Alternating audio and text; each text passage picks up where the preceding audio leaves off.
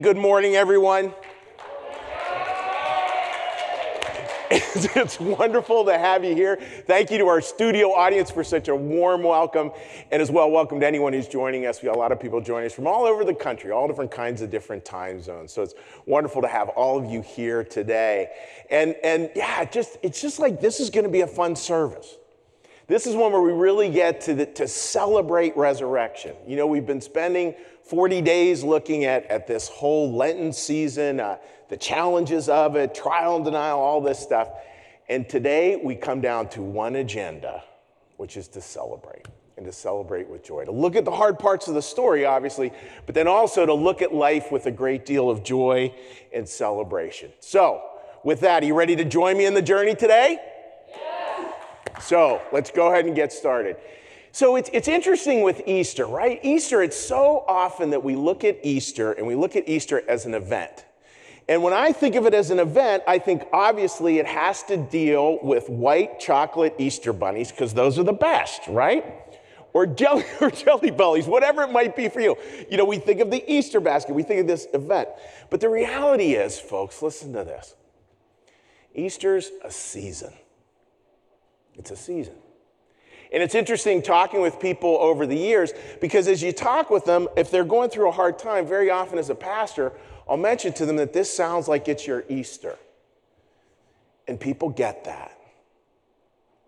Every one of you here has been through an Easter season of some sort.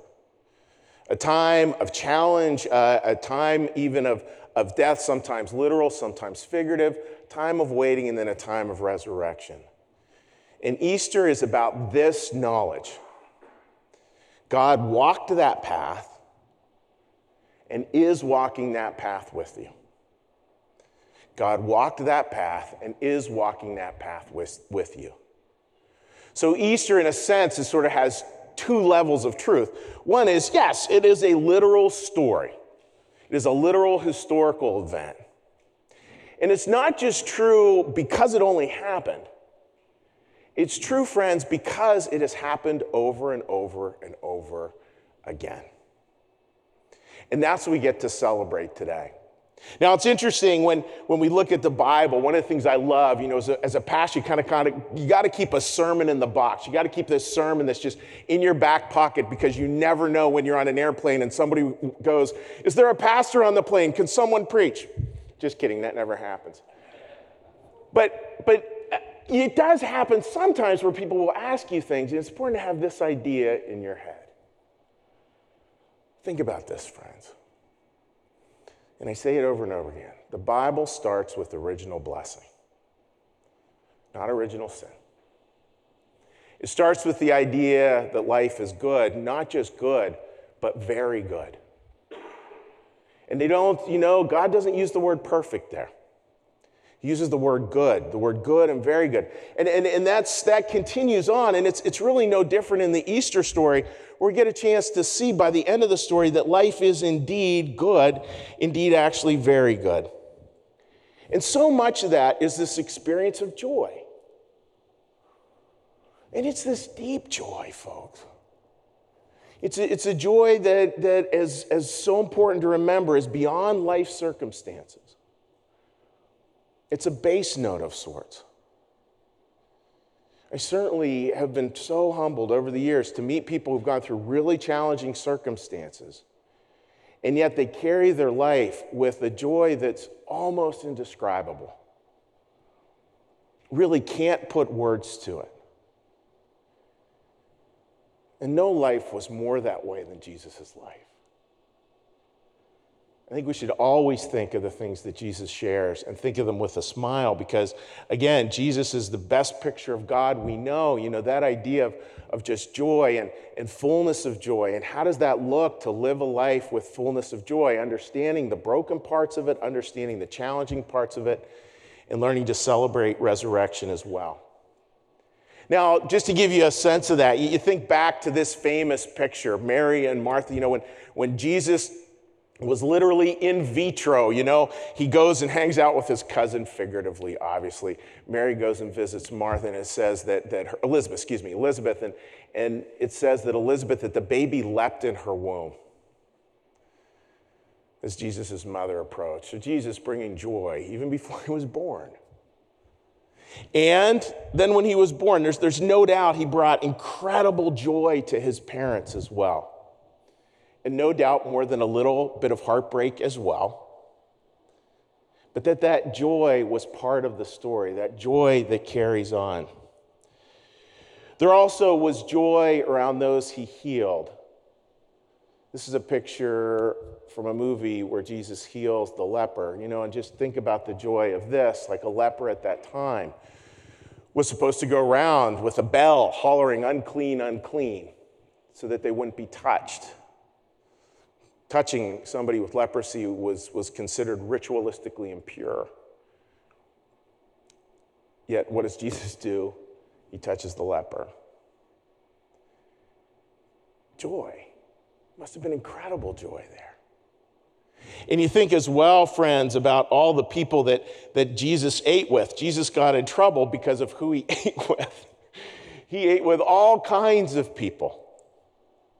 And you think of the joy of that, right? The joy for those people who felt like they didn't have a place, who felt like they were outcasts of some sort. And here's Jesus making a beeline for their table again and again and again. Now, folks, as we look at life and we look at this joy, there's three stories that are so worthwhile to remember. There's my story, there's our story, and there's the story. And so much of this celebration of Easter is this movement through and trying to pull it all together, where we see my story, our story, and the story, about how they all line up in this incredibly beautiful way. As the musicians come out, it's a way where so much of the thread that weaves through it is this deep thread of joy. Incredible, rich joy, connection, love. What all those things look like, including how they looked in very challenging times. Christian New Church holds it this way. This idea that caring is the very image of God. And Jesus is the fullest of that image. So think about that on this day. Think about that fullness and that caring. And when we come back from the song, we're going to look at the Easter story, both the challenging parts of it and then this blessed resurrection. Joy literally come to life. All right. Good morning, everybody. Happy Easter. Yes, we have Eric Cooper here today and Josh Steingard joining us as well. And it's a lovely day.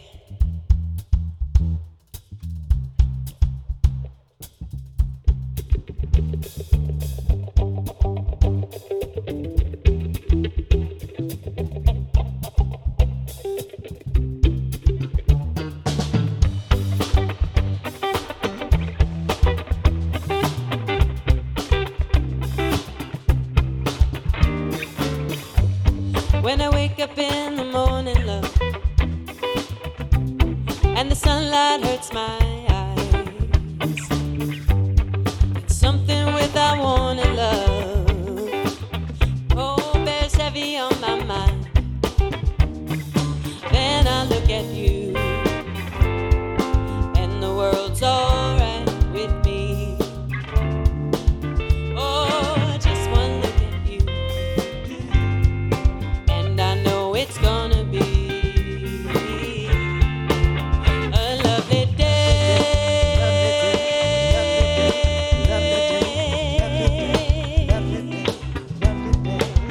A lovely day.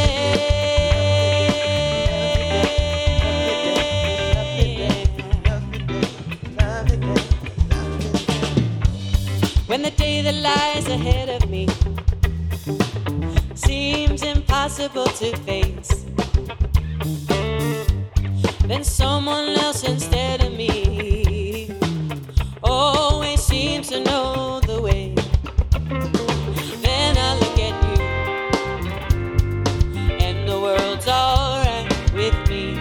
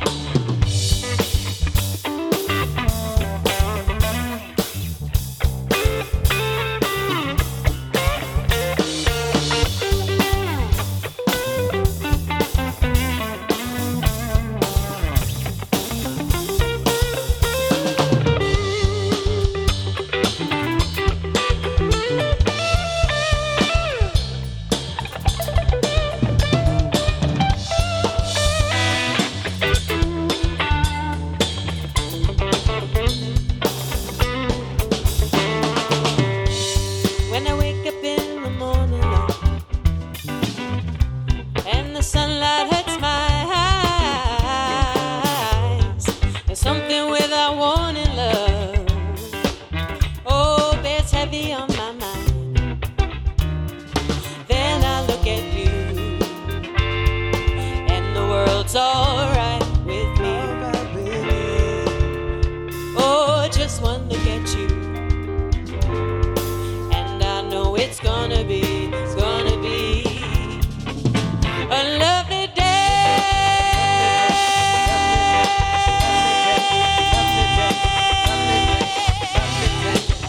A lovely day.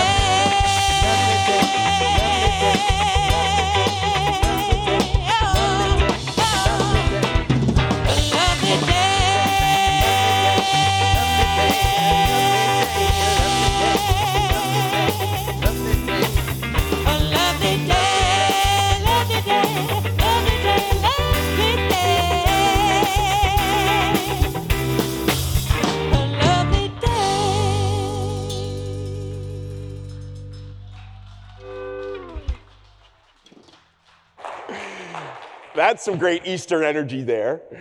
You know, the idea of a lovely day, right? And that's what we're moving towards. We're moving towards Easter Sunday. And we want to tell the full story, right? It's interesting. I was thinking this morning in a great book, like I love Harry Potter, right? But I didn't read Harry Potter reading the last 3 pages. You know, you start at the beginning of the story, you work your way through. And that's what we're going to do, is we're going to just touch on some of the key parts so we can get to Easter Sunday in the right context. So I want to start with this, right? Life has light and dark. Could I get a little amen on that? It has both. All of our lives have both. Blessed, broken, shared. We talk about that all the time. And what was the darkest point of this story? Well, the darkest point of this story occurs on Good Friday, which is always kind of ironic. We call it Good Friday. Good Friday and Jesus' crucifixion. Now, what had happened, Jesus had sort of gone through 2 trials. And you could look at these trials both literally and figuratively, 2 trials. One trial was from the religious authorities, and what they felt was Jesus was trying to usurp their power. They saw his popularity. They saw that here's Jesus and he's offering a way outside of kind of formal religious channels. It's been true of religion always. Really good religion is bad for the middleman. And Jesus was kind of going around all that. And then there's the Roman authorities, and their main thing was just how do we keep the peace, Pax Romana? How do we keep the peace no matter what? And it wasn't a peace that was like peaceful peace. It was just a peace that was saying we can't have any revolutions going on. These were a subjugated people. So Jesus faces a trial through both of those. The decision gets made that he's to be crucified. Horrible way to die. So Jesus does get crucified, and as you'll see sometimes these when you're driving along the highway, you'll see it always represented as 3 crosses. That's because there were thieves on either side of him. It's interesting just to think, right? To think how dark a moment that was. And to think as Jesus is in that place, what were the challenges that were faced? What was the biggest thing, maybe literally the biggest cross he had to bear, the biggest challenge? Here's one that's really fascinating to think about. Because I think, again, it's that idea that Jesus goes through this, and we can rest in places where we're challenging to know that Jesus has gone through this too, which is another way of saying God has gone through this too. And God is here with us in that darkness. That last temptation. What was that last temptation, the last temptation of Christ? Well, obviously, there's temptations when you're in that much pain and that much distress. All of that stuff that comes from hell. And yet, interestingly, from this particular faith system, we believe that the last temptation actually came from heaven. And it was a temptation that said, in a bad way, it's over. People are unredeemable. It is hopeless. Please listen to that with your whole body.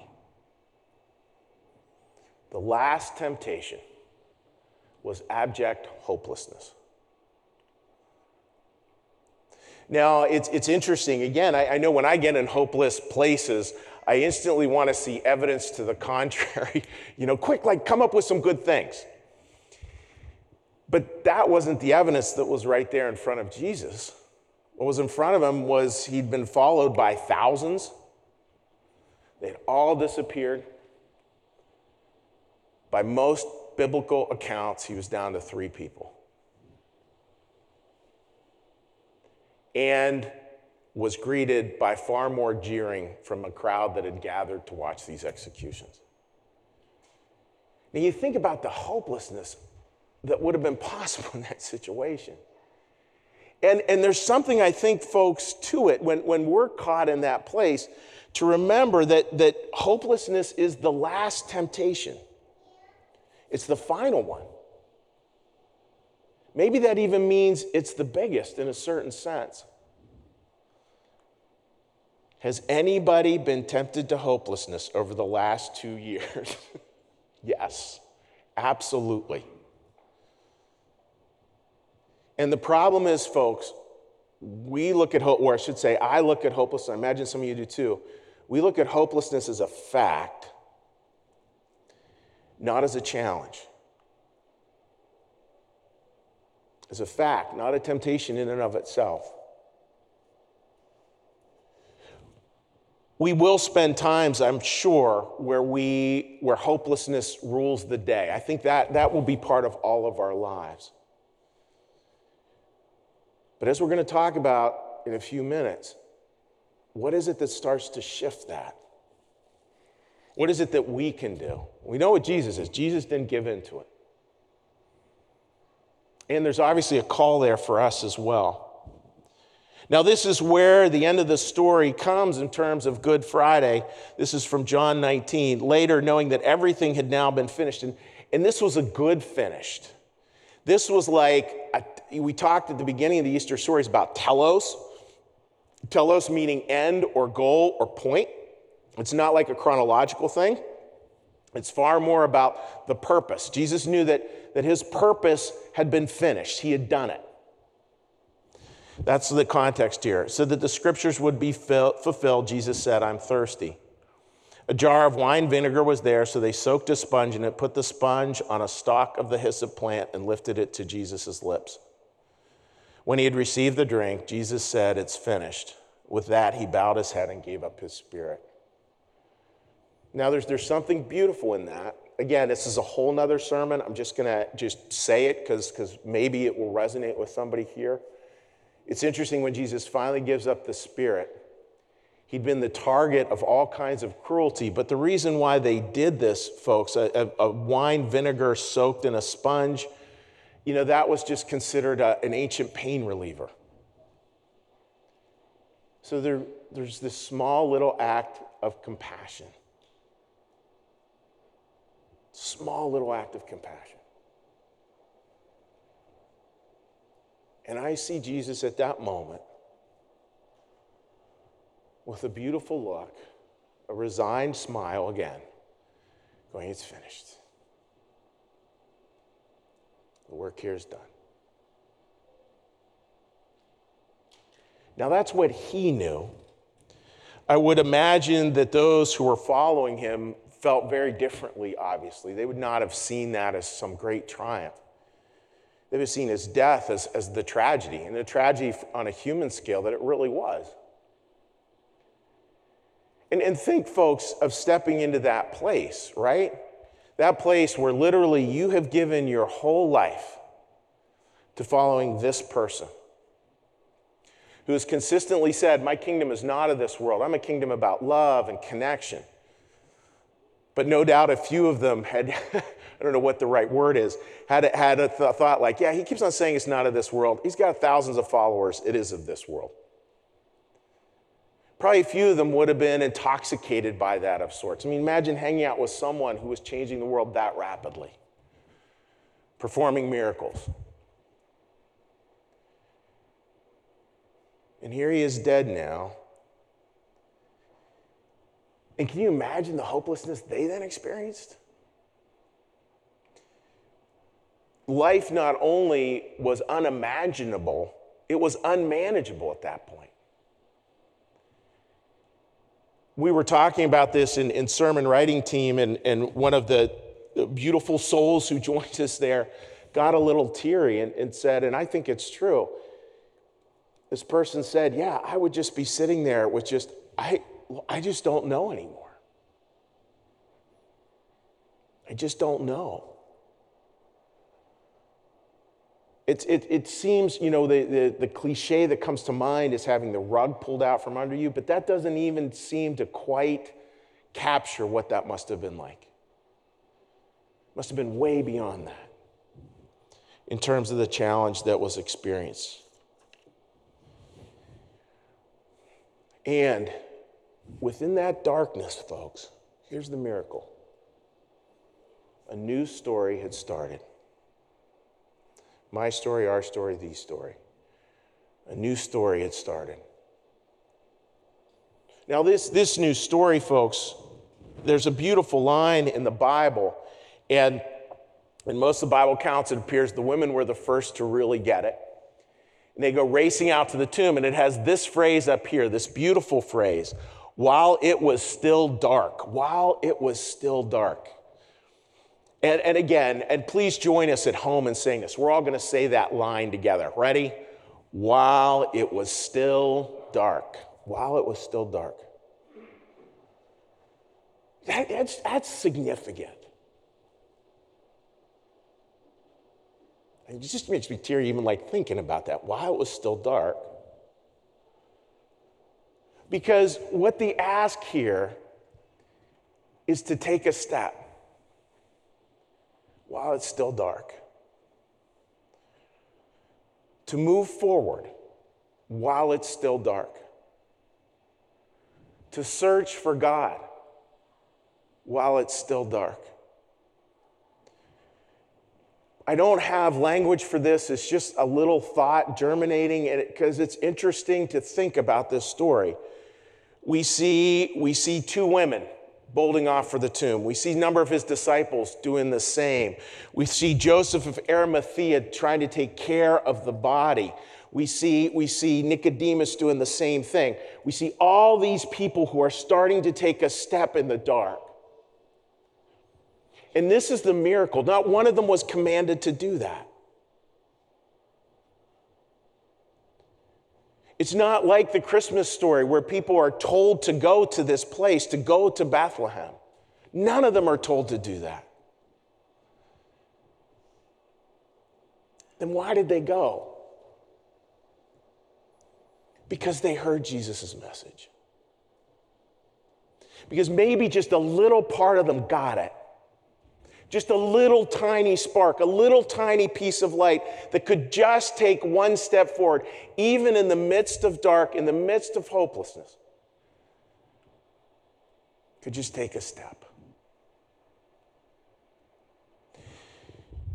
There's beauty and power in that because I think it shows what we can do. Not only what we can do, but I think what God constantly calls us to do. I know when I'm in a hopeless place, when I'm in a dark place, the last thing I want to do is to take a step. And yet, that's the spiritual decision.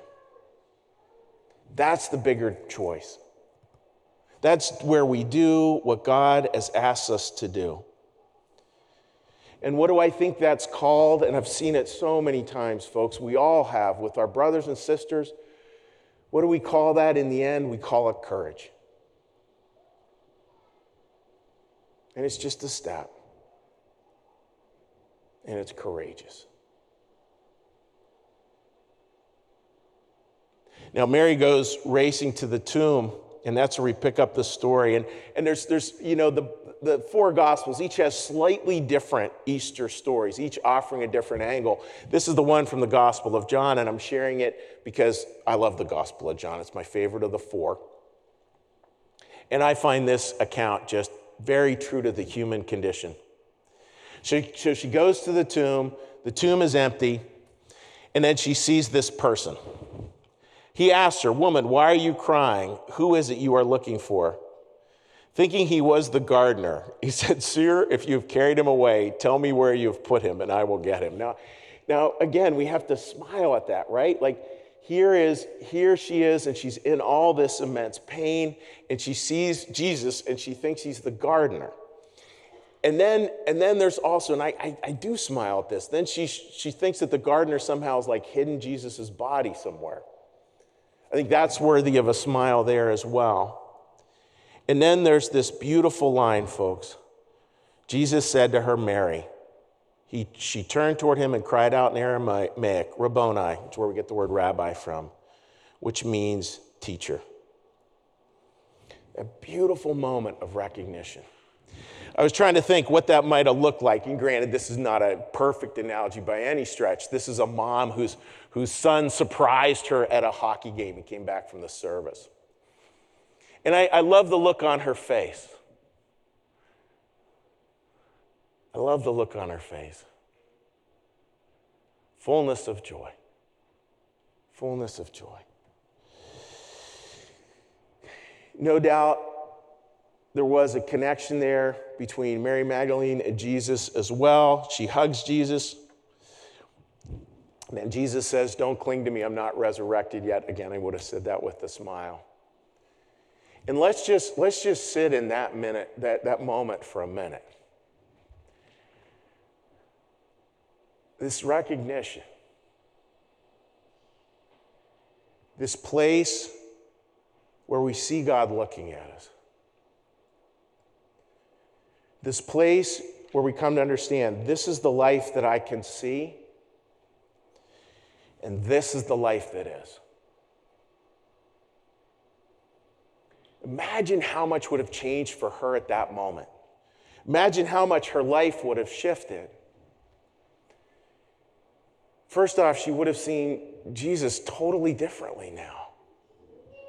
Again, not coming back as a conquering hero, not coming back, said I told you so, none of that. Coming back resurrected, coming back filled with joy and filled with light. So yeah, they would have looked at Jesus very differently. And then imagine, folks, too, her whole history, her whole life, the whole context would have instantly been shifted. All those little dark places, which all of us have in our lives, right? Like, imagine how those would have been filled with a new way of seeing, a new sight. Repentance, metanoia, metanous, changing your mind. And aside, I think every one of us will have that experience when we die. And then, folks, finally, imagine how differently she would have seen herself. Knowing that she was seen. That she was known, not just known as a face in a crowd, but known by name. To know as well that at that point in time, no matter where she went, she was now home. She was now home.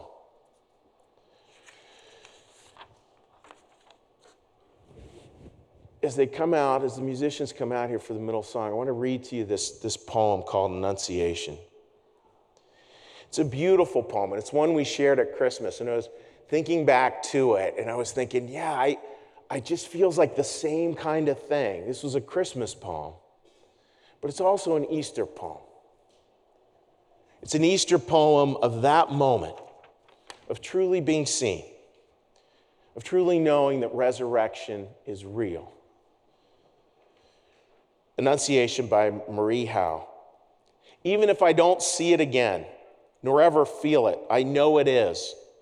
And that if once it hailed me, it ever does.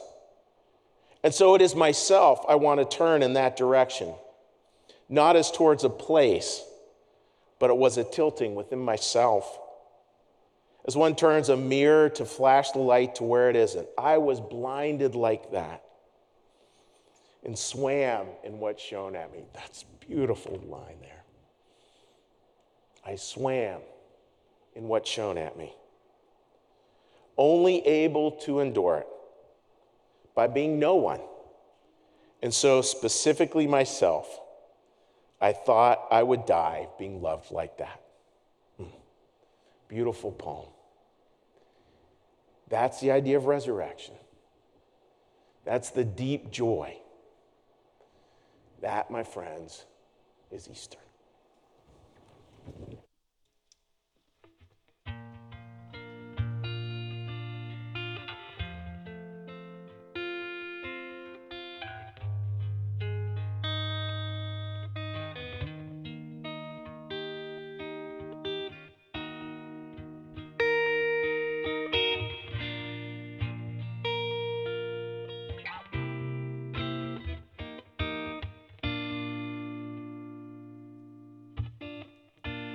When the rain is blowing in your face and the whole world is on your case, I could offer you a warm embrace to make you feel my love. When evening shadows and the stars appear, and there is no one there to dry your tears, I could hold you for a million years to make you feel my love. And I know you haven't made your mind up yet, but I would never do you wrong. And I've known it from the moment that we met. There's no doubt in my mind where you belong. And I go hungry, I go black and blue, I go crawling down the avenue. No, there's nothing that I wouldn't do to make you feel my love.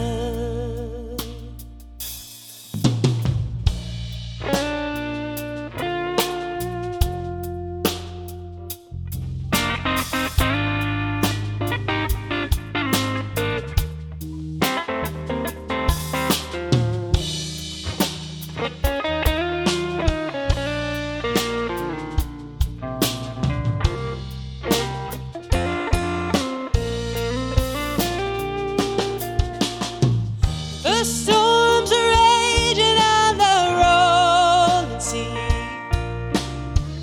and on the highway of regret, the winds of change are blowing wild and free. You ain't seen nothing like me yet. I can make you happy, make your dreams come true. No, there's nothing that I wouldn't do. I go to the ends of the earth for you to make you feel my love, to make you feel my love, to make you feel my love.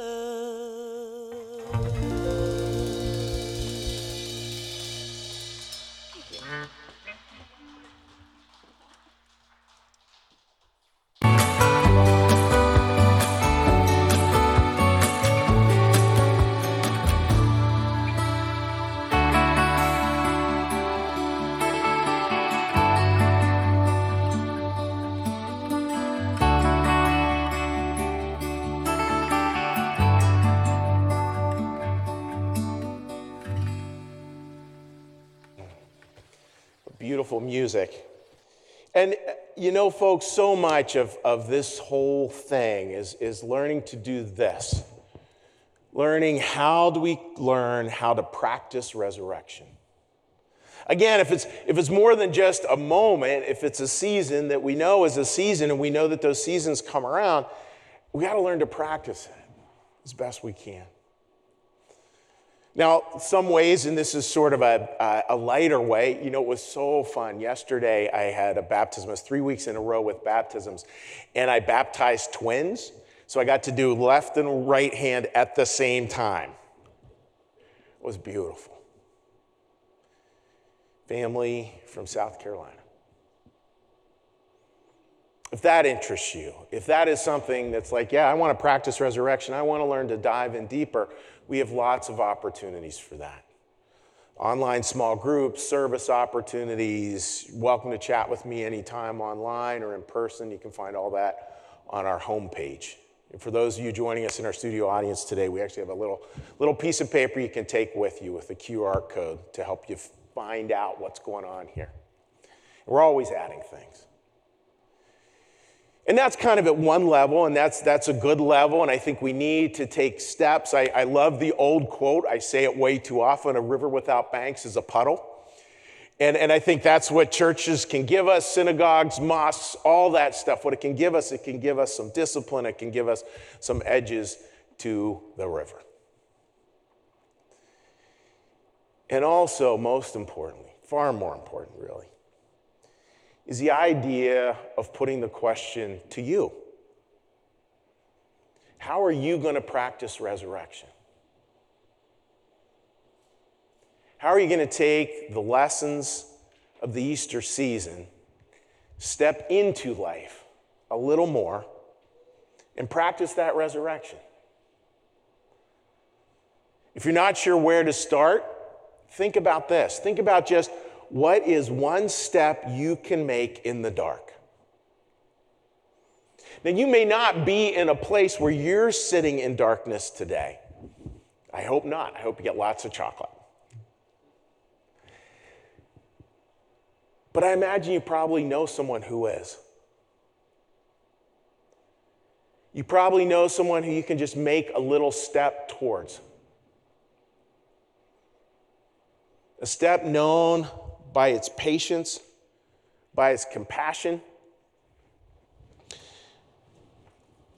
by its tenderness.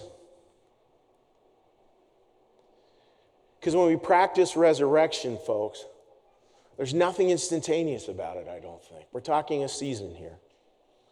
We're talking something where we do it over and over again. Eugene Berry had a great line. He said, how do you practice resurrection? He said, plant sequoias. I like that. Sequoias, I don't know exactly. There's somebody in here, I'm sure, who does. Sequoias, I think they grow for 1 million years or something crazy. Crazy long. And that's what we're to plant. We're to plant with that long view in mind. And it's a long view that's grounded in what is eternally true, what doesn't change. Because, folks, we need people, the world needs people who are going to take a step in the dark. As the old saying goes, curse the darkness or light a light, light a light. Practice resurrection. Celebrate. Celebrate Easter. Let Jesus look at you. Find your life changed. Find your life held in new ways. And the last word, folks. Have a great Easter. Have a great Easter. Amen. What we're going to do now, friends, is I'm going to do a prayer, and then we'll do the Our Father prayer, followed by a blessing. And then, because the theme has been on joy, you'll never guess what our last song is. And you are more than welcome to sing along at home or here in our studio audience as we go out of church today with a lot of joy. So please join me in prayer. Lord, thank you for your presence here today. Thank you for all those gathered. And Lord, help us to practice resurrection. Help us to practice again and again, taking that step in the darkness that always is a step to this, that is always a step to light, always a step to you, always a step to Easter morning, to resurrection, to life anew, life born again. Thank you, Lord, for joining us this Easter season.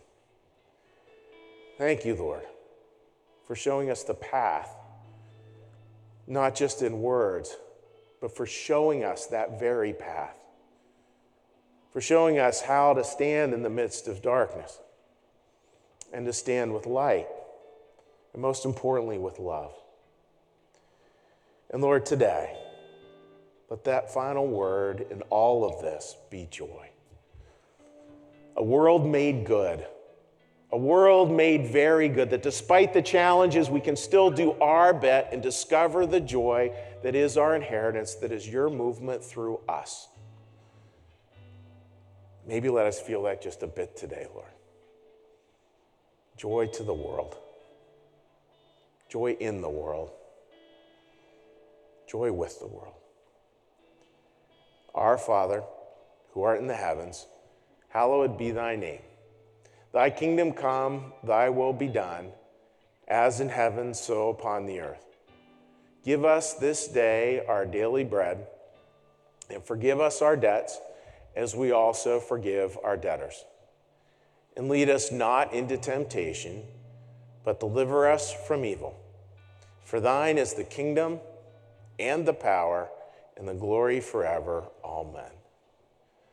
May the Lord bless you and keep you. May the Lord make his face to shine upon you and be gracious unto you. May the Lord lift up his countenance upon you this Easter season and bring you peace and bring you home. Amen.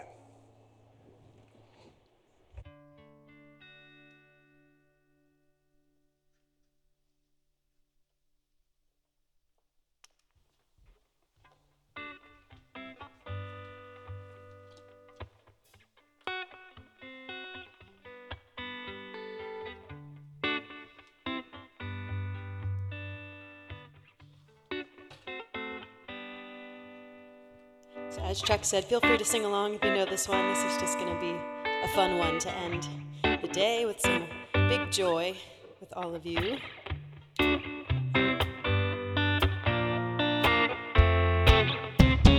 Jeremiah was a bullfrog, was a good friend of mine. Never understood a single word he said, but I helped him drink his wine.